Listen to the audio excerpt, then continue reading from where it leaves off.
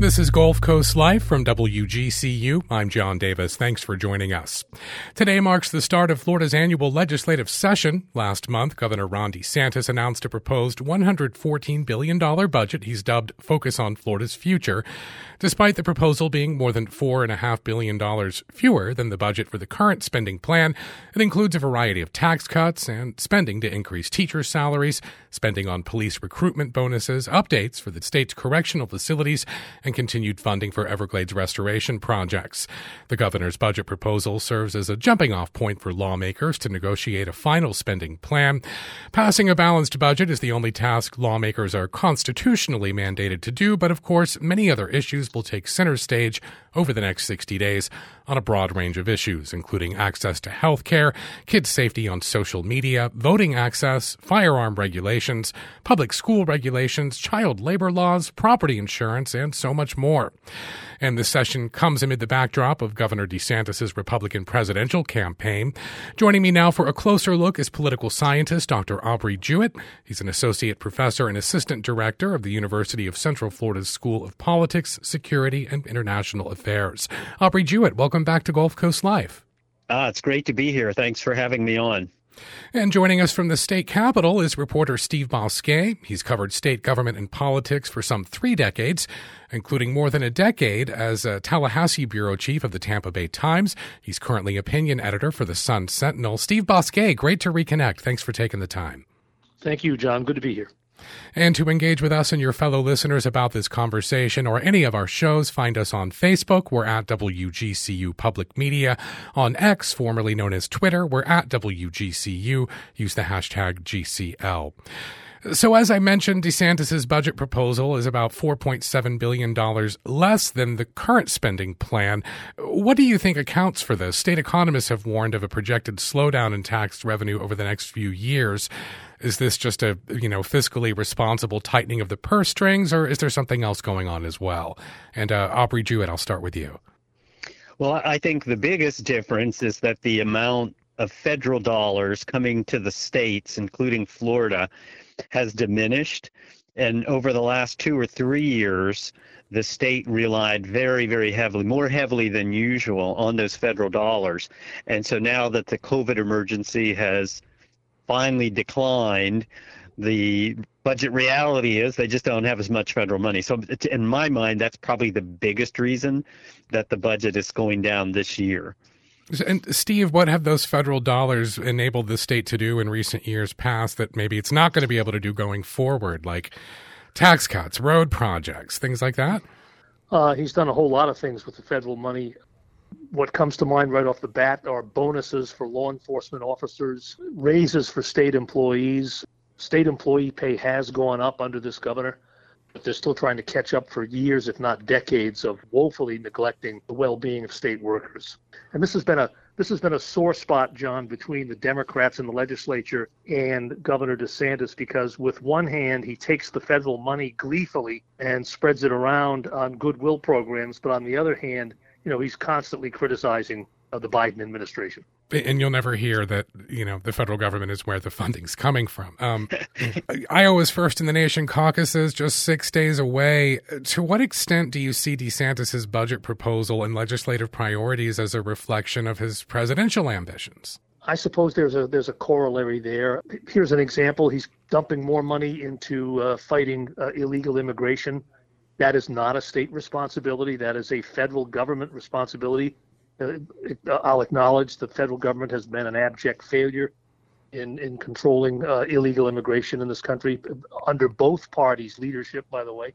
And so his budget priorities are to put more money into education, a little more money into the environment. But among the things that the Democrats continue to clamor for that are not happening and won't happen in this state, for example, an expansion of the Medicaid program, which is basically half of it is funded by the federal government. It's partly, so to speak, free money in that it's generated by people all over the country, but the Republicans in Tallahassee are ardently opposed to expanding Medicaid. Right. I do want to get more into healthcare here in a little bit. But sticking with this whole issue of DeSantis, running for president, by the time this session ends, Super Tuesday will have happened. Some 30 states will have conducted their GOP presidential primaries or caucuses. And I'm curious about how you think that context could impact the legislative session. And by that, I mean it's no secret DeSantis is distantly trailing former President Trump in polls of likely Republican voters.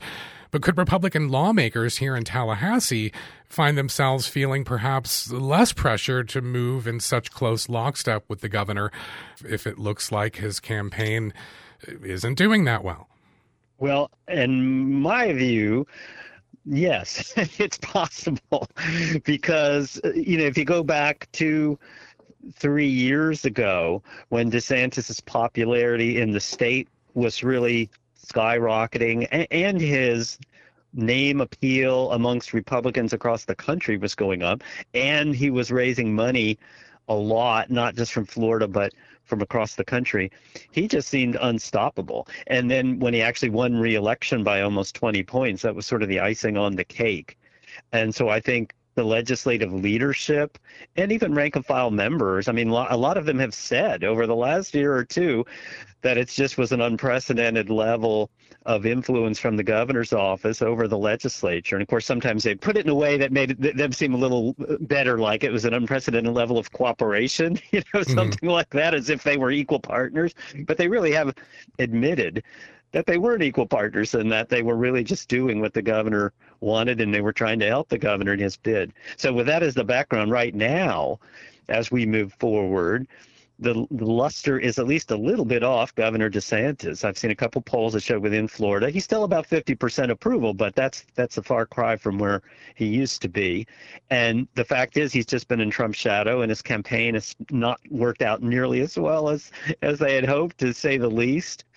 And so I do think that state legislators probably will be a little more independent this year. Again, not that they'll directly go against him, because they are all Republican conservatives that are in the majority. But I think the legislative leadership's priorities will come out a little bit more this year than they have in the past. Even though it is an election year, when one might expect to see more of those, red meat culture war issues dominate the session, from what I've seen, it kind of looks like that's going to be tamped down a little bit, at least from last year's regular session. Steve Bousquet, what's your take on that? There are going to be more culture war fights. There's bills to restrict the use of pronouns in the public school system. I don't think Republicans have gotten the message that the public is very tiresome about all this culture war stuff, and they want answers to things like property insurance and housing affordability and car insurance rates. We'll see if they deal with any of that. I'm not in agreement totally with my friend Aubrey Jewett. The issue of the willingness of the Republican legislators to stand up to DeSantis, I'd be pleasantly surprised if Aubrey Jewett is right and they do stand up to him. But the system is not supposed to work the way it's been working in Tallahassee. The legislature has a responsibility to challenge the executive branch, to question their priorities and so forth. This was the norm under Rick Scott, even with a Republican legislature. It was the norm under Charlie Crist. It was the norm when Democrats ran the legislature and Lawton Chiles was governor. And so this idea of the legislature as a lapdog giving the governor everything he wants is bad for democracy, in my opinion, in this state. Well, let's take a look at some of the major issues to watch. First, health care. Senate President Kathleen Passidomo of Naples championing what she's dubbed a Live Healthy initiative. And this is being billed as a way to increase access to health care in Florida, but there's nothing in this package of legislation that would expand Medicaid. In fact, Florida is leaving billions of federal dollars on the table by not expanding Medicaid. And we're in a state that's among the top 5 in the country when it comes to the number of uninsured residents. So I'm curious about what gives, how the Live Healthy initiative is aimed at increasing access to health care. Well, from what I've read about her bill, she's trying to do several things. One, she's trying to increase the number of doctors in Florida, either homegrown and getting the ones that are trained here to stay, if they do their residency here to stay, or to try to make it more attractive for doctors to come here from other states. So that's part of it, is just to have more doctors. And then one of the other things that I had seen was she was talking about that there's access to health care even if people don't have insurance because they go to emergency rooms, but that she was going to try to increase the she was going to try to increase the number of places that people could go besides an emergency room so that they could still get care but cut the cost.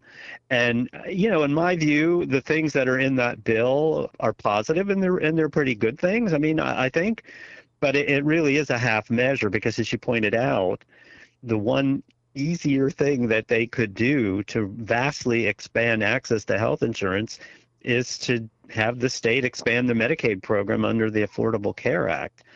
And she has totally ruled that out. She's kind of said, oh, well, even if we expanded that, people wouldn't be able to get to see a doctor because we don't have enough of them and this sort of thing. But literally, there'd be hundreds of thousands of Floridians that could gain access to health insurance if we took the federal dollars to expand Medicaid. But it doesn't seem like it's going to happen because when you have the Senate president saying it's not going to happen, it probably means it's not going to happen.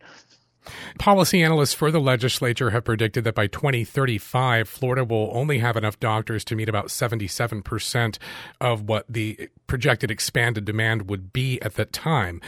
So it seems more like this is making sure that people who already have insurance won't have to wait too long to get an appointment than it is about actually expanding who can access medical care. Yeah, I think that's well put, John. This is really a health care workforce initiative is what this is really.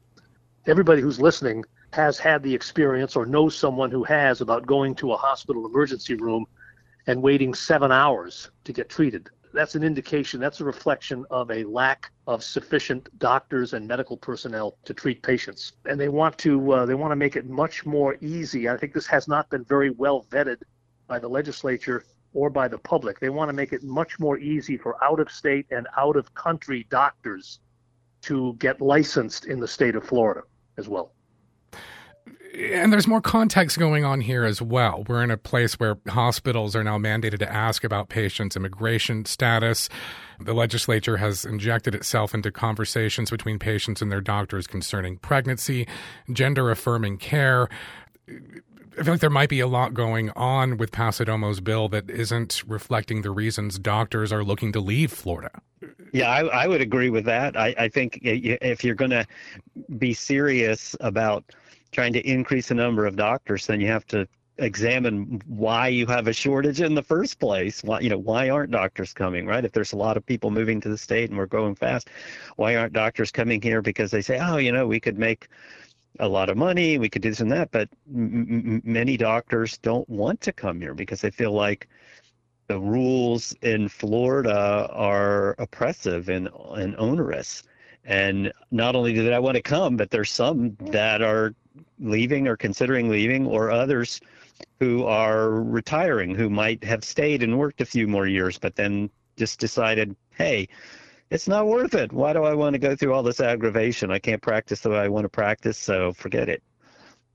Yeah. I was hoping we could pivot to child labor laws because this is another possibly hot button issue this session that I didn't really see coming. The House is advancing a proposal to roll back decades-old child labor laws and prevent local governments from imposing restrictions, more preemption. But essentially, it's going to loosen rules on how many hours 16 and 17-year-olds can work. Currently, they can't work more than 8 hours a day. They can't work more than 30 hours a week during the school year, and they can't work past 11 p.m. on school nights unless they get some exemption from a judge. This bill nixes all of that, and I'm really curious if either of you have any insight into where this is coming from. Yeah, I can help with that, John, and we've editorialized on this issue, as others have as well. This is a priority of a right-wing think tank known as the American Legislative Exchange Council, known by the shorthand name of ALEC. It's also being pushed by, I think it's called the Foundation for Government Accountability, which is a Naples-based think tank funded by very wealthy, ultra-conservative business people, some from the Midwest. And a driving force behind the loosening of child labor laws is the very influential hospitality industry, the hotel and restaurant industry in Tallahassee, the Florida Restaurant and Lodging Association, who had a big presence at a recent legislative hearing on this thing. So I've got a strong sense that this bill is going to pass. There's a lot of muscle behind it legislatively. It was advancing in the committee process even before the session started. Democrats and their aligned interest groups, labor unions, others are going to try to defeat this or water this bill down, but so far they've been unsuccessful. The critics say this is going to lead to an epidemic of teenage kids holding down minimum wage jobs in dangerous occupations, working all-night shifts at gas stations and convenience stores, including in high-crime areas. There are predictions this will lead to an increase in truancy because this bill wipes out the existing restrictions on working on school nights. So you're going to have kids working till 5 o'clock in the morning and then being expected to go to school 3 hours later. And if I could just add quickly, I think part of the motivation is tied to the illegal immigration crackdown by the governor, because there's been stories about how industries that rely on those undocumented workers are really struggling, right? And we know that the unemployment rate in Florida is pretty low already. And so basically, one way to look at this is they're going to try to replace those undocumented workers with 16 and 17-year-old workers who are at least U.S. citizens. And, one other thing that struck me when I read about this, and I just following up with what Steve said, it's not only about the age, but it's about what occupations you could do. For instance, you would be able to have 16 and 17-year-olds working in the roofing industry, which is like in the top 3 industries for injuries and deaths in the country.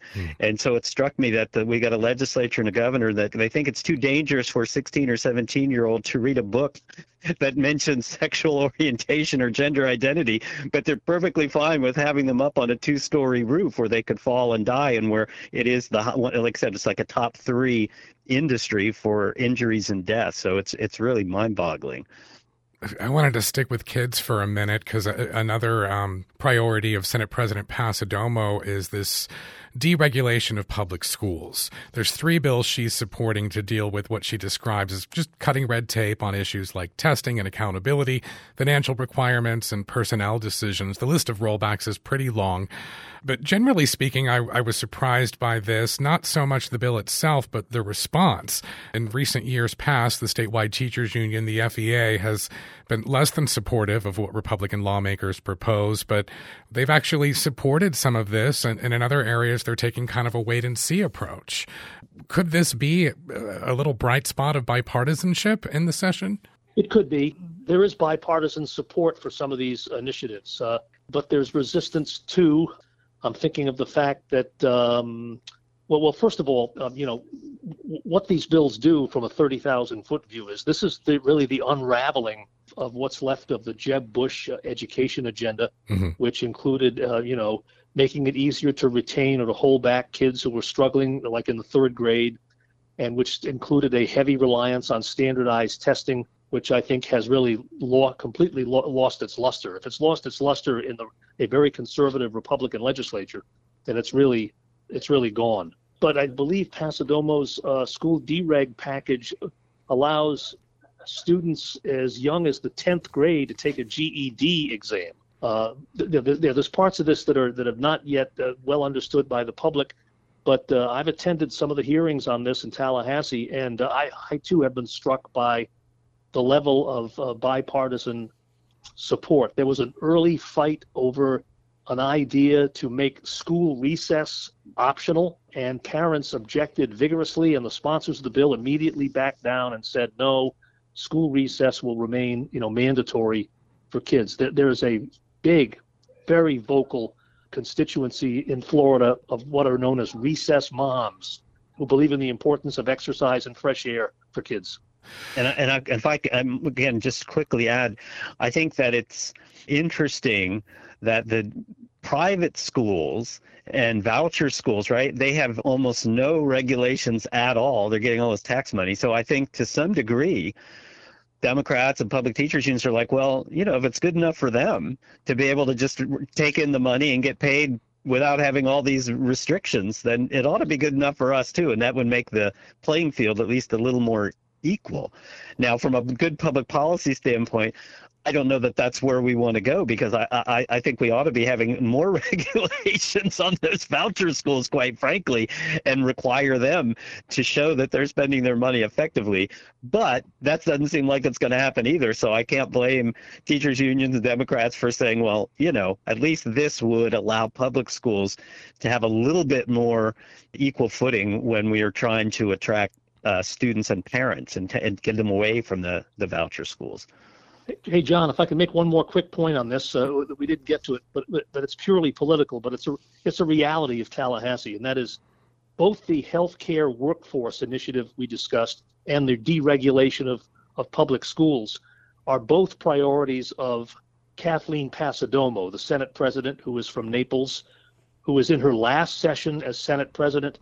There's a longstanding tradition in Tallahassee in both parties to sort of be very deferential to a presiding officer's priorities as they're walking out the door. And so there's little doubt in my mind that Passidomo is going to get the lion's share of what she's seeking here. She is generally well liked by fellow legislators. She doesn't pick fights with people. She's not an ideologue on most issues. And so I think both of these issues that we've discussed have a high probability of passage for the reason I just said. Yeah, well, turning to her counterpoint in the House, Speaker Renner, one of his priorities when it comes to protecting kids deals with the internet, particularly social media. And he's kind of championing this bill that would require social media platforms to terminate existing accounts that are reasonably known to belong to kids under 16 and to, not let kids open up new accounts. Even if this passes, enforcement seems like it could get really complicated. What is your take on these efforts? Because I'm looking at, DeSantis having already banned K through 12 students from using apps like TikTok, Facebook, and X, formerly known as Twitter, in schools. The state attorney general is involved in a federal lawsuit alleging Facebook's parent company uses manipulative features to keep minors hooked on their platforms. Is this part of a broader conservative push against social media? I would say yes, it is.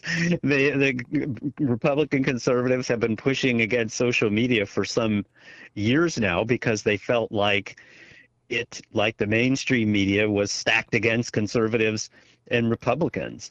And so I think this is part of it. I do think that there is some legitimate concern. I have 5 kids. None of them are under 18 anymore, but I do look and see my students, coming into UCF, and you see some of the younger people, and they do spend so much time on social media that I think it is a concern, like a legitimate policy concern, particularly for younger kids, about how much they're on and what they're being exposed to. Now, whether or not it's up to the government to regulate that, or whether or not the parents should, like maybe it's not a good idea to give your 8-year-old a smartphone, right, so they can just do things on their own.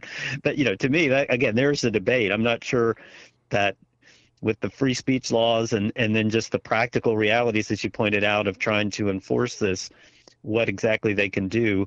And, of course, there'll be court battles as well to try to stop them, because the media companies are not just going to sort of roll over on this. Steve, with what Aubrey just said in mind, is there bipartisan support for these kind of measures as well, or does this seem like a firmly Republican issue? No, I think there's going to be some bipartisan support for some of this stuff. I agree with what you said at the outset, John, which is it feels like it's unworkable and unenforceable to a large degree, and I think some people would say this is a parental responsibility to regulate your kids' access to phones. But we all know, and we've read that that kids are being ordered to not use their phones during class in school. That's a hard thing to enforce. But I think a lot of parents today are frustrated and have anxiety that, generally speaking, kids today are growing up much too fast. And one of the reasons they're growing up too fast is because of the easy access to pornography and other similar kind of material that you can easily find on your iPhone. So we're going to see how it plays out. But this is a good time to mention, that because Republicans have a supermajority in both houses of the legislature, they can pass pretty much anything they want, anytime they want. There's not much doubt that some form of what we're discussing is going to pass. Yeah. Well, I wanted to turn our attention to voting because there's a pretty important bill Senator Ingoglia has sponsored that would really limit who would be eligible to vote by mail going forward. If this passes, voters in Florida would need to provide some kind of reason that they can't vote in person in order to cast a ballot by mail. Supporters say this is to help increase election security. Steve Bosquet, what's going on with this bill? I'm personally curious because voting by mail has long been my preferred option. This is an annual thing in Tallahassee to monkey with the elections code in partisan ways that presumably or theoretically benefit the Republicans who are in charge. This is a really terrible, catastrophic idea, which has the strong opposition of election supervisors around the state. It would, in effect, after the August primary this year, it would abolish voting by mail unless you could provide a written excuse to your supervisor. That is, you're ill, you're out of state, you can't get to the polls on election day. This is how it used to be before the 2000 famous recount in 2000. After the recount, they modernized the elections code. And again, with Republicans in charge, by the way, we became a state known as no excuse absentee voting. Then about a decade ago, they actually literally took the word absentee out of the statute books. The word absentee doesn't really exist anymore, not in a legal sense. It's called voting by mail. Now, voting by mail has traditionally been more popular with Democratic voters, but in recent elections, Republicans have used it widely too. And I would remind everyone that Donald Trump, who has demagogued voting by mail, he voted by mail in one recent election from his home in Palm Beach County. So this is really, I'm glad you brought it up. It bears very, very close watching. This is the kind of issue right here that people should be contacting their legislators about. This will create havoc in the 2024 elections in Florida. Well, I'm glad you mentioned that, supervisors of elections in Florida counties are against this as well. I mean, I've done stories on this in the past. Many of them, just in the past year, have been spending taxpayer money on software that will enable people to more easily track their vote-by-mail ballots. And now it's looking like most of these folks wouldn't even be able to do that if this passes. So there's a bit of a disconnect there. Right. One more quick point about this is this shows up in every election in analyzing the data. Republican voters, much more so than Democrats, favor in-person voting on election day. And that's the direction this bill is going in. This bill is going in a direction as to where voting was in this state 30 or 40 years ago, which is you voted on one day. That one day was election day. And if you wanted to vote, you had to get in your car and drive to the polling place. That's where this bill is headed. Yeah. Well, in that same spirit of undoing existing statute, firearm legislation is once again going to be a hot button issue. We're going to see the bringing back of this proposal to lower the minimum age to buy a rifle in Florida from 21 to 18. And as we all know, that's something that passed during, in the immediate aftermath of the Marjory Stoneman Douglas High School mass shooting. If I remember correctly, lawmakers were actually in session when that happened. And it looks like they're just looking to unravel some of the restrictions they put in place after a massacre. It's been introduced. I give it less than 50-50 of getting through. I mean, I don't say it's out of the question because, gosh, as Steve pointed out, there's a supermajority of Republican conservatives in the legislature. And so if they decide they weren't sufficiently pro-gun enough, maybe they do this. But I think maybe there's still going to be enough Republicans that are comfortable with what they did in the aftermath of the shooting at Marjory Stoneman Douglas, and that they're going to be reluctant to go back and change it. So again, I mean, it's certainly possible it could pass, but I think that this is not a sure thing. Yeah, I would agree, and I would suggest, John, this bears a close watching for somebody who's not in Tallahassee, but is very important in this debate, and that's U.S. Senator Rick Scott. Rick Scott is up for re-election this year. Rick Scott was governor when the age was raised to 21 to purchase a rifle. You are quite right that the Marjory Stoneman Douglas massacre happened during the 2018 legislative session, and I remember vividly there were 10, 15, 20,000 young people on the steps of the Capitol demanding sensible gun regulation, including the red flag law and other things we got. This is really a commentary on term limits. The Marjory Stoneman Douglas shooting is less than 6 years ago, less than 6 years. And most people who are in Tallahassee today weren't here when the shooting happened.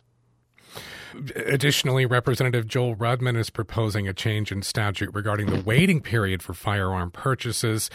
Essentially, if this bill passes, as I understand it, you can go to purchase a firearm, you wait the 3 days, they do a background check, but if the background check is not completed by the end of the 3 days, they'll still sell you the gun. It doesn't make sense to me, but is that the bill as you understand it? I haven't seen the details of the bill, but I have read that I thought Governor DeSantis thought that we shouldn't have a 3-day waiting period because he thought there still should be a background check, but that in most cases, I can't remember the exact figure he said, but maybe 95% of the cases, he always talks with authority. That could be done within an hour, minutes, an hour, and that as soon as that's clear, you should be able to get your weapon. So, unlike the other bills, the other bill that was going to, repeal a number of those reforms that were passed after Marjorie Stoneman Douglas, I actually think this one has a little better than 50% chance of passing in some form. I would say from a matter of public policy, I hope not, because I think there's some evidence that 3-day waiting period allows people to calm down who might just be upset and want to go buy a weapon and use it. But we'll see. As I said, if the governor gets behind changing this, then the chances go up. Even though I said I thought the legislature might stand up to him a little bit. Yeah. And a final topic here before I let you go. There's a series of bills that have been proposed that could allow more people to get coverage through citizens' property insurance, designed to be the state-backed insurer of last resort. And of course, property insurance and premium prices, companies being able to remain solvent that offer policies in Florida. This has been a crisis for a number of years now. But the Insurance Information Institute has said the average cost of home insurance has more than doubled in the last 3 years. It's likely to keep going up in 2024. Should property owners in Florida hold out much hope that the legislature will do much to help out their financial situation when it comes to this insurance? No. Okay. If you want me to elaborate, no, I'd say no, I don't think so. I think what would need to be done to have a meaningful reduction in rates is the state to take on a lot more responsibility, like saying they will pay for reinsurance or they'll take over. The citizens will, take over as part of the hurricane or something like that, hurricane coverage. But I don't think that they're willing to do that. And so all they're going to do is chip around the edges. They'll talk about, we've passed all these bills. We just have to wait and give it time to work. Well, I don't think that's going to happen, but that's what they're going to keep saying. So I don't think. The one thing the governor did propose was suggest a cut in the tax on insurance policies, and so that might save people like 5%. But if your rates have gone up over 100% in the last couple of years, then saving 5%, I don't even think most people will even notice. Steve, are you, I don't want to ask you to editorialize too much here, but I'm going to. Are you surprised that the legislature hasn't done more on this, given how important this is to everybody in Florida? No, their answer to every crisis is to sort of nibble around the edges, certainly defer to what the industry wants, that is insurance companies. They put the insurance industry front and center, not consumers, not policyholders. The other thing is that they have exaggerated, and this was the subject of a recent story in the Tampa Bay Times, well told. The Republicans in the legislature have exaggerated the role of litigation as a factor in driving up the cost of insurance. What they've also done, and the key player in the legislature on insurance is a Republican senator who's an insurance agent, by the way, from Bradenton, Senator Jim Boyd. He has said publicly that it's important to let the past changes that the legislature has made, let them work their way through the marketplace, for 18 months to 2 years. And those changes were passed, the most noteworthy changes, I think, passed last year. So The Democrats have some ideas. The Democrats want to create a property insurance commission statewide. They want to go back to an elected insurance commissioner who they say would be directly accountable to voters. I think that last idea is fraught with problems, but this is an issue that I think the Democrats can exploit for political advantage, because this is a case of a serious, festering problem in every community in Florida that hasn't been adequately addressed by the legislature. All right. Well, that is where we'll have to leave things for today, but I want to thank my guests. I've been speaking with reporter Steve Bosquet, who's long been covering Florida politics in the state legislature. He's currently the opinion editor for the Sun-Sentinel. Steve Bosquet, thanks for taking the time. Thanks so much. And we've also been speaking with political scientist and director of the University of Central Florida's School of Politics, Security, and International Affairs, Aubrey Jewett. Dr. Jewett, thanks for joining us as well. Thank you. Glad to be here. If you missed any of today's show, you can always hear episodes in their entirety on our website, wgcu.org/GCL, or subscribe to our podcast feed wherever you get your podcasts. Our show today was produced by Jared Gonzalez and yours truly. Our director is Richard Chinqui. For now, thanks for listening. I'm John Davis. This is WGCU-FM, Fort Myers 90.1, WMKO Marco Island 91.7 FM in PR for Southwest Florida.